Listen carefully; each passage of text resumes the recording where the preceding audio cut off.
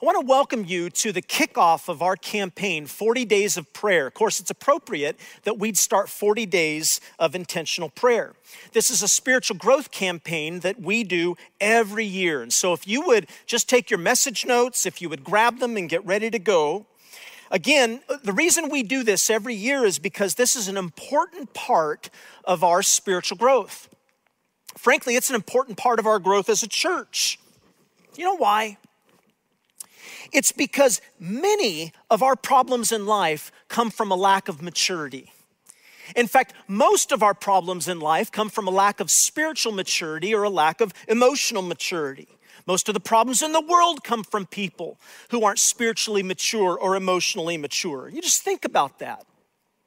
Poor attitudes, giving in repeatedly to temptation, bad decision making, selfishness, being led by your ego, continually giving in to sinful appetites, anger and treating people badly. See, these are areas of spiritual immaturity in people's lives. And the fact is, when you're not spiritually mature, when you're not walking regularly and right with Jesus, you're gonna make dumb decisions.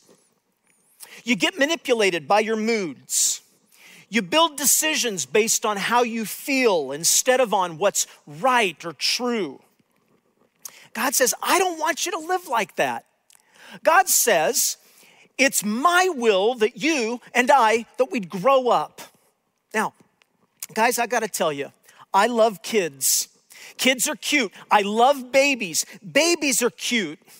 But a child that doesn't grow up, that's not cute. That's tragic. This is why Ephesians chapter 4, verse 14 says, listen, that we should no longer be little children that are tossed and carried about by all kinds of teachings that change like the wind. No, God wants us to grow up, to know the whole truth and tell it in love, like Christ in everything. We take our lead from Christ, who is the source of everything we do. He keeps us in step with each other. His very breath and blood flow through us, nourishing us, so that we will, if you just underline this last part, watch this, so that we will grow up healthy in God, robust in love. In other words, God says to men, I want you to be a man of God. God says to women, I want you to be a woman of God. Because there are lots of people who grow old, but they never grow up. And God says, that is not who I've called you to be. I want you to grow up. Now, so what I want to do here as we begin our 40 days of prayer is I just want to give you 3 keys as to how you grow up spiritually. We're going to talk about 3 keys to grow up spiritually, or tips that I'd give you. And then I'm going to kick off and talk to you just a little bit about prayer. That's how I'll close. But first, let's talk about this. How do you grow spiritually and emotionally over the next 40 days, 6 weeks? Write this down. Number 1, you'll begin to grow over the next 40 days if you feed on God's word. Write that down. If you feed on God's word. Guys, listen to me. This book, the Bible, is food for your soul. God says it is. In fact, it's interesting because Jesus says in Matthew's Gospel chapter 4, he says, no one can live on food alone. He says, no. He says, human beings need every word that God has spoken. We need his word to grow. In fact, it's an interesting little fact about human beings. I don't know if you've thought about this before, but God says we're not just physical creatures. We're spiritual creatures. We're emotional creatures. So God says we need spiritual food. We need emotional food. God says, you've got to dig into my word if you're going to grow as a person. And he says, look, if you don't eat right, you're not going to grow up spiritually. Have you ever noticed, by the way, it is a fascinating thing, how many physical laws correspond to spiritual laws? For example, physical law. If you eat junk food all the time, you're never going to get healthy. You may exercise 2 hours a day, but if you eat bad, you're not going to be a healthy person. You won't grow the way you should. Well, same is true spiritually. You may work for God. You may do all sorts of things for God. You can work out spiritually, but if you're not eating right, you're not going to be spiritually healthy. You've got to feed on the words of God. That's why I like the way that the Message puts this same scripture when it points out that Jesus said in Deuteronomy, it takes more than bread to stay alive as a human being. It takes steady streams from the words of God's mouth. Now, that is the scripture. Now, here's the problem. Listen to me for just a minute. Most people, the problem is they're not feeding enough. Now, the average churchgoer, if you're a churchgoer, you might feed on Sunday. But let me just ask you a question. What would happen if you lived your physical life in such a way that every Sunday you went to the buffet table and you gorged and you ate all sorts of food, but then the rest of the week you just starved yourself, you ate nothing? How would your kids grow if that's the way that you fed your kids? No, you know, it would harm their health. You've got to eat a little bit every day if you're going to grow healthy. Well, God says you've got to feed your soul a little bit every day. Now, at North Point, we want to help you develop that habit. In fact, that's what we're about here at North Point, is encouraging you and teaching you how to develop habits that will grow you up spiritually. Now, whether that's 5 minutes a day or 15 minutes a day or 20 minutes a day, it's what we teach around here. In fact, we teach that from the beginning when you're just kids. In fact, just take a look at this picture here. This is the coolest thing. Our NP Kids Ministry and what they do with kids, teaching them to pray and teaching them to get into God's Word. They're still doing it today. In fact, here's a kids group COVID style as they call on God and teach them what it means to dig into God's Word and spend time in prayer. Notice this. Paul says, and now I commend you to God. Notice this. And to the word of his grace, which is able to do what? To build you up. To build you up and give you the inheritance among all those who are sanctified. In fact, would you do this? Would you just circle that word inheritance? What's that word about? It means God wants to give you everything that he has pre-planned for you to inherit. All the blessings that God has predestined for you to gain, he wants to give it to you. But you've got to feed yourself with the word of his grace. Would you like to have that? Because over the next 40 days, we're going to be teaching you how to begin to get that in your life. And we're going to teach you. And we're going to reteach you. And we're going to inspire you. And we're going to motivate you to spend time in the words of God. Whether it's 5 minutes a day, or 10 minutes a day, or 15 minutes a day, or a half hour, whatever it is. And God says by doing it, you're gonna get healthier. Look what God tells Joshua in Joshua chapter 1. This is just as the people are going in to take the land in the Old Testament. God says, here's the key to success. Here's the key of how you live successfully in life. He says, always remember what is written in the book of the teachings. He says you need to study it day and night. Notice, be sure to obey everything that is written. And if you do, he says you will be wise and successful in everything. So you've got to feed on the words of God daily if you want to grow. Now, here's the second key I want to give you. Over the next 40 days, here's how you're going to grow. Write this down. Number 2, you'll grow if you commit yourself to others. Now, of course, you're going to be tempted throughout this 40 days at some point just to do it on your own. You're going to get busy and you're going to feel like, I don't know if I have time to connect with others and do small group and all of that. And I'm just telling you, listen to me, you're not going to grow like you should if you choose to do it alone. It's just not going to happen because God didn't make for you to do life that way. God didn't make for human beings to do it alone. In fact, we taught on this not too long ago in our last series when we talked about the purpose of fellowship, if you'll remember. We talked about spiritual friendship. And do you remember what we said? At the very beginning in Genesis, when God created the universe and he created the world, he looked down on the perfection of creation and he said, this is good and this is good and this is good. But he looks right into perfection and he says, there's one thing that's not good. Now, I want for you to know, he said that before sin had ever entered the world. There's no sin that has corrupted anything, but he looks and he stares into perfection and he says, there's one thing that can improve upon perfection, and that is that man should not be alone. Listen, every other ache in your life is a result of sin. Every ache in your life happens because of sin, except for one ache. The ache of loneliness or the need for people. That's an ache that comes from perfection because God made you to do life with others. In fact, I don't know if you've ever thought about this or not, but this is what makes Christianity so different from every other faith in the world. Why? Because every faith says that the holiest, most righteous, most pure person needs to isolate themselves from a dirty, rotten humanity. And so what do in other religions? They go out and they live in some cave somewhere high on a mountain and they become some sort of guru. And you'd call that person a holy person because they stay away from people. And Jesus says, no. Jesus says, I've made you to be with people. In fact, just go and read the Gospels. Jesus isn't hiding in some cave somewhere. Where's Jesus? Jesus is out in the marketplace. Jesus is going to parties. Jesus is going to weddings. Jesus is a wedding crasher. Jesus is going out and, the religious people, they hated it so much they called Jesus a glutton. They called Jesus a wine bibber. They said, you're a drunk and you're an overeater. They said, Jesus, you eat too much, you party too much, you drink too much. Why did they say that about Jesus?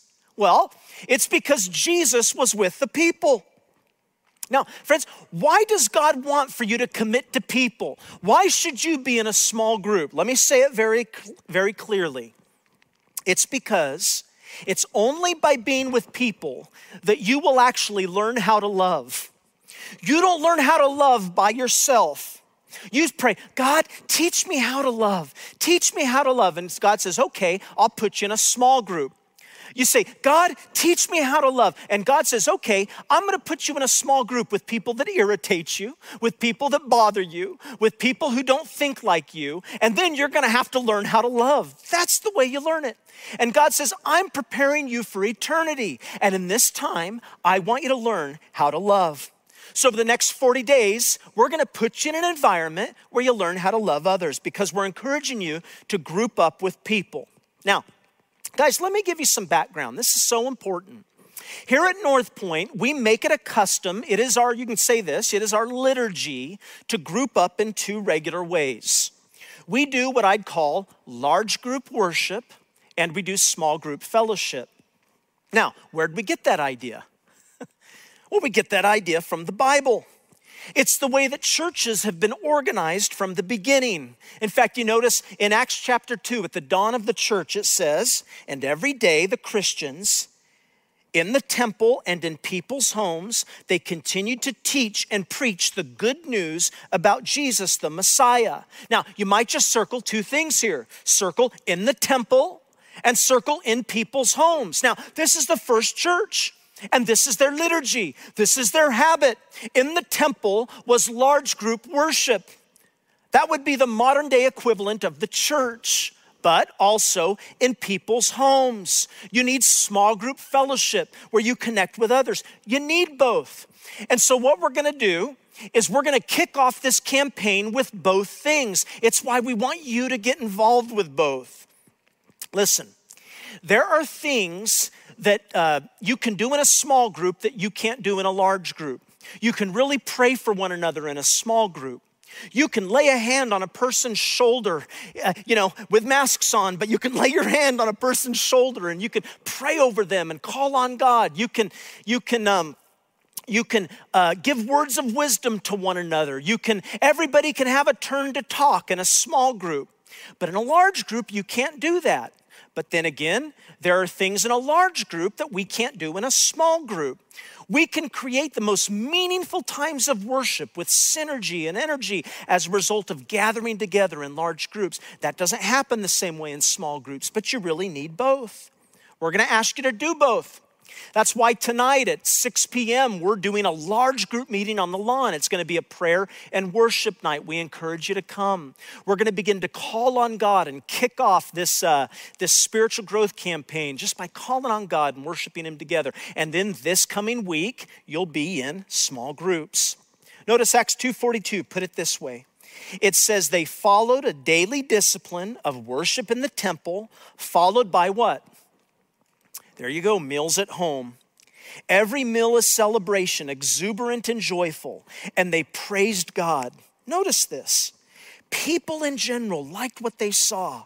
Every day their number grew as God added those who were being saved. Now, friends, I look at a scripture like this and I think, boy, I just pray that's us. That people would see that we're worshiping together large, but we're also gathering together intimately. And they'd say, I like that. I want to be a part of that. And that God reaches people in the name of Jesus Christ. Now, the easiest way to get involved in a small group, I'll just tell you right now, is just for you to start one. You just go find 2 or 3 people that you already know. They could be friends that you have. And you just say, hey, let's get together. Let's do it over Zoom, or let's get together in my backyard on the patio. We'll social distance, whatever it is. But you say, let's do small group together. 2 or 3 people. By the way, with a small group, the smaller the better. Some people think, well, I need to get 10 to 15 people. No, you don't. In fact, if you have 10 to 15 people, the group is probably too big. Not everybody's going to get a chance to share. But if you get 2 or 3 people or 5 people, everybody has a chance to group up together. I encourage you to do that. Some of you say, well, I don't have any friends. Well, we'll find you friends. Just let us know that you want to be in a small group. We'll figure that out. But you've got to commit to people. Now, here's the third key I want to give you for your spiritual growth. If you just write this down. Again, I said 3, so here's the third one. You'll grow over the next 40 days if you expect growth and if you're willing to commit yourself to it. You've got to expect it, and you've got to be willing to follow through with a commitment. Now, let's just start with expecting the growth. What do I mean? Well, Jesus said to a guy one time in Matthew's Gospel, chapter 9, he said, according to your faith, let it be done to you. Now, I'll tell you, there is something to be said for that principle. According to your faith, let it be done to you. Now, I just ask you this question. What are you expecting God to do in your life over the next 40 days? What are you believing God for? Because if you expect nothing, that's exactly what you're going to get. But according to your faith, it'll be done. So you've got to say, God, what do you want to do in my life over the next 40 days? God, how do you want to grow in my heart and in my life? God, what are the habits that need to change for me? And you begin to make a goal and you take it to God in prayer. I encourage you to do it. In fact, I encourage you just to write the goals down. Say, God, this is what I want to see you doing in my life. And then you commit to it. You commit to do what God says.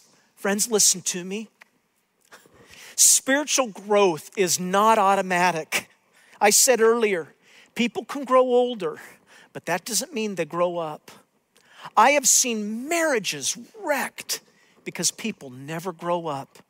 I do premarital counseling with couples all the time, and we sit together and they want to know, what are the secrets to a happy marriage? And they say, we've heard that money will ruin your marriage, or we've heard that stress will ruin your marriage, or we've heard the challenges of raising kids will ruin your marriage. And every one of them I say, it's not money, it's not stress, it's not raising kids. It's your own maturity as to how you're able to handle those things. Are you growing up spiritually? Are you growing up emotionally? Friends, you got to commit to that. Now, people are afraid to commit these days. Isn't that an interesting thing? The fear of commitment. But I want to say to you that the epitome of immaturity is an unwillingness to commit. A fear of commitment shows that you are absolutely immature.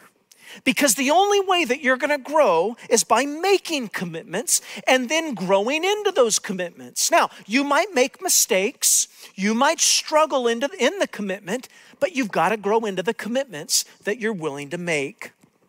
I just ask you, How different do you intend to be by next year? Do you ever think about that? What do you want to see changed this time next year, outside of COVID being over? How do you want to see your character has changed?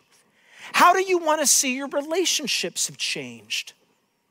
How do you want to see that your daily quiet time and disciplines with God has changed?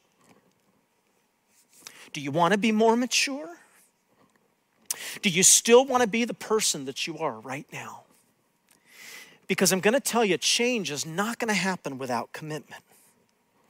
What are you willing to let God do in the next 40 days? And I just say, I encourage you to take that to God in prayer. And you bring others in, and you tell others the commitments that you've made. And you covenant and commit with them to do it. So, in our remaining time, I just want to kick off and talk to you about how do you take your prayer to God?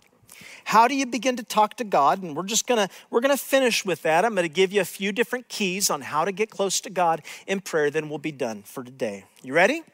All right, here we go. Let's start with prayer. How do you do that? Number one, first thing you need to know about prayer is that you and I have to be approaching God with the right kind of attitude. You approach God with the right attitude. Now, I have seen over and over and over again people that get very frustrated with their prayer life. They feel like the prayers are going nowhere. They don't feel a connection to God. They don't feel like they're getting any results. And one of the reasons for that is they have a misunderstanding of what prayer is. And so because they don't understand what prayer is, they come to God with the wrong attitude, with the wrong expectations.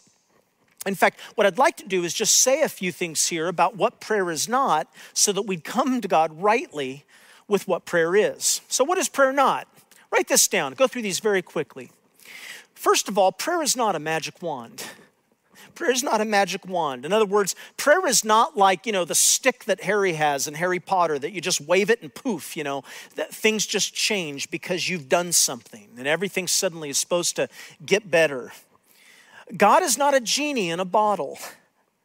It's not like you do everything right and you go through the motions and God pops out and says, your wish is my command. No, God's not your genie. God's not your servant. No, on the other hand, you are God's servant. And prayer is about you getting in tune with who God has made you to be. Prayer is about you going to God and saying, God, how would you have me to change? How would you have me to live? How can I serve you? What is it you'd have for me to do? That's really what prayer is about. Now, write this next thing down. What is prayer not? Prayer is not a secret formula. In other words, what I mean to say is that it's not about some secret words. It's not about some secret incantation. It's not about what secular people call the law of affirmation, where if you just speak things in the right order, or the right words, and the right, it's just going to cause things to happen. If I just speak the right things into the universe, no, that's not what prayer is. And that's not a godly way of thinking about it. It's like you don't like your husband, so you say, abracadabra, I have a better husband, and suddenly your husband's better.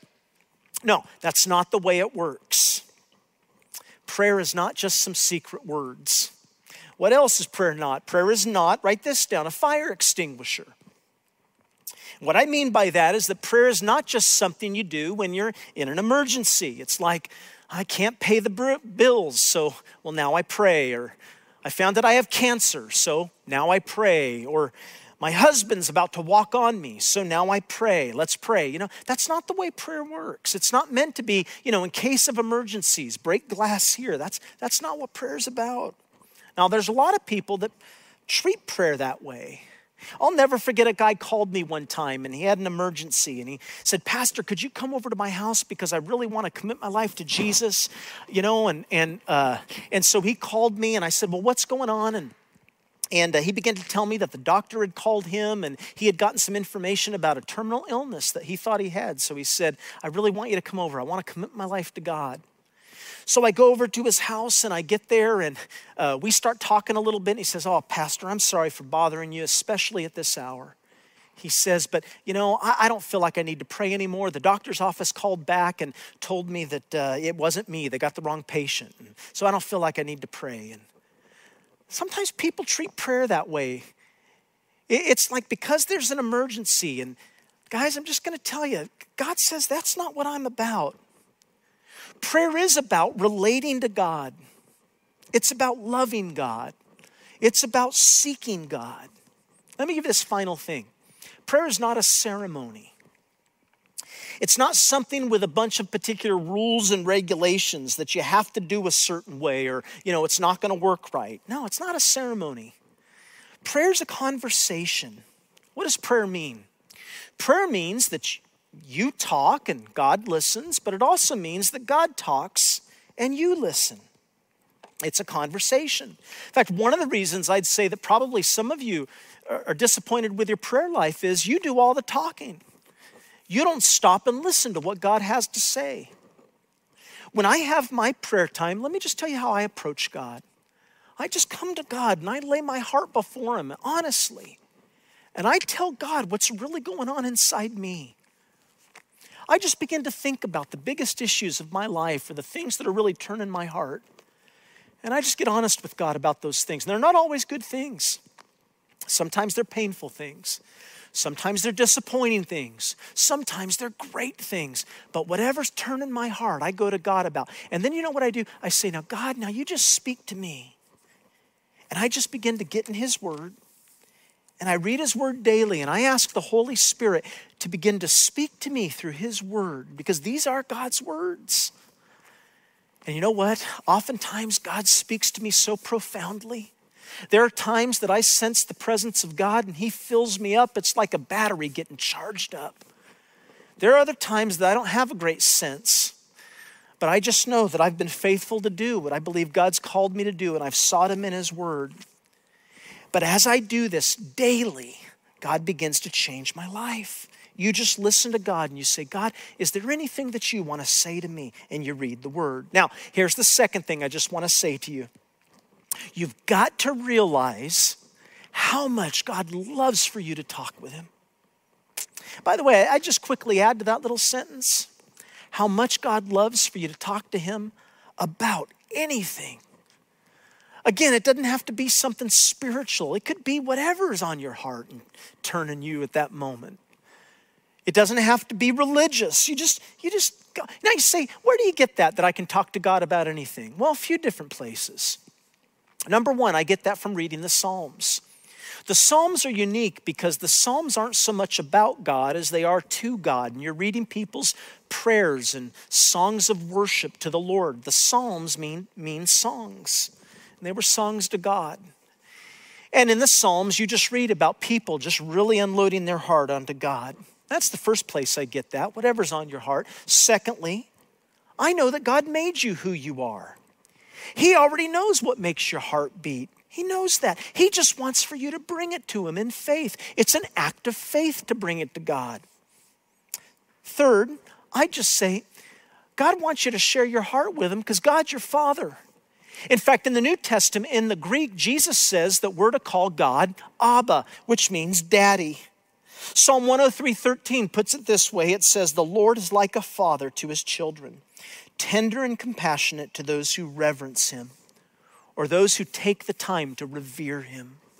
Guys, I'll just tell you, those of you that are parents and that are listening, maybe you're listening and you're not yet a parent, but you know you will be someday. I'd like to tell you, I have 3 children. And when you have a baby and you're waiting for them as they grow up and become a toddler to speak their words, their first words, you can't wait for them to communicate with you. In fact, you hang on every grunt, every little thing that they say, hoping for those first words to come out. You just can't wait. In fact, you hope you're going to capture their first words on video because, boy, you just want them to communicate with you. That's how a parent feels about their kids. Some of you, you've not grown up spiritually enough to really have time with God in conversation. And God's looking at you saying, I just can't wait for you to speak. I just want you to speak to me. Some of you, you can speak to God, but for whatever reason, you've chosen not to. You know, there's no greater hurt for a parent than a child who's chosen not to speak to their parent anymore. It's tragic. I can't imagine how God must feel for some of you who have said, God, I'm not going to speak to you anymore, and you've stopped praying. God says, would you just come to me? And then number 3, it leads to this. If you just listen to me, hear this. God will listen to your prayers if they're sincere and if they're simple. In other words, you don't have to worry about using flowery language. You don't have to worry about, using old English or something that sounds really spiritual. It's funny. I get around people who think that they have to do that. It's like, we beseech thee, thou, O God, for thy bountiful blessing, if thouest would come. And sometimes I think that God is listening to prayers like that. And God's going, first of all, you're not from England. And it's not 200 years ago. Second of all, God's looking at you saying, you realize I'm not from England. I don't speak in Old English.